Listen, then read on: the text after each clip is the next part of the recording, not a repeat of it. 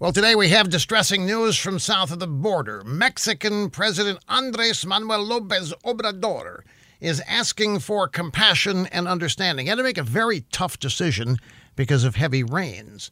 Now, this grueling decision was where to open the floodgates. If he opened them in one direction, the city of Villahermosa would be inundated. If he opened them in another direction, indigenous people, poverty-stricken indigenous Mexicans, would be flooded.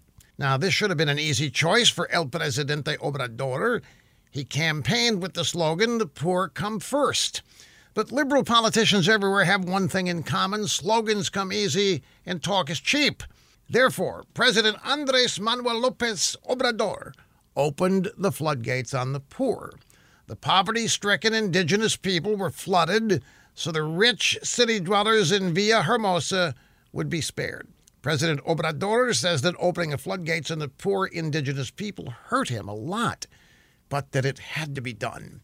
Now, we don't know how many indigenous people lost the few possessions that they had. We don't know if any lives were lost because the drive-by media reports don't bother to mention what happened to the poor indigenous people of Mexico because their lives apparently don't matter. But we do know that President Obrador is hurting, and we're supposed to feel compassion and sorrow for him.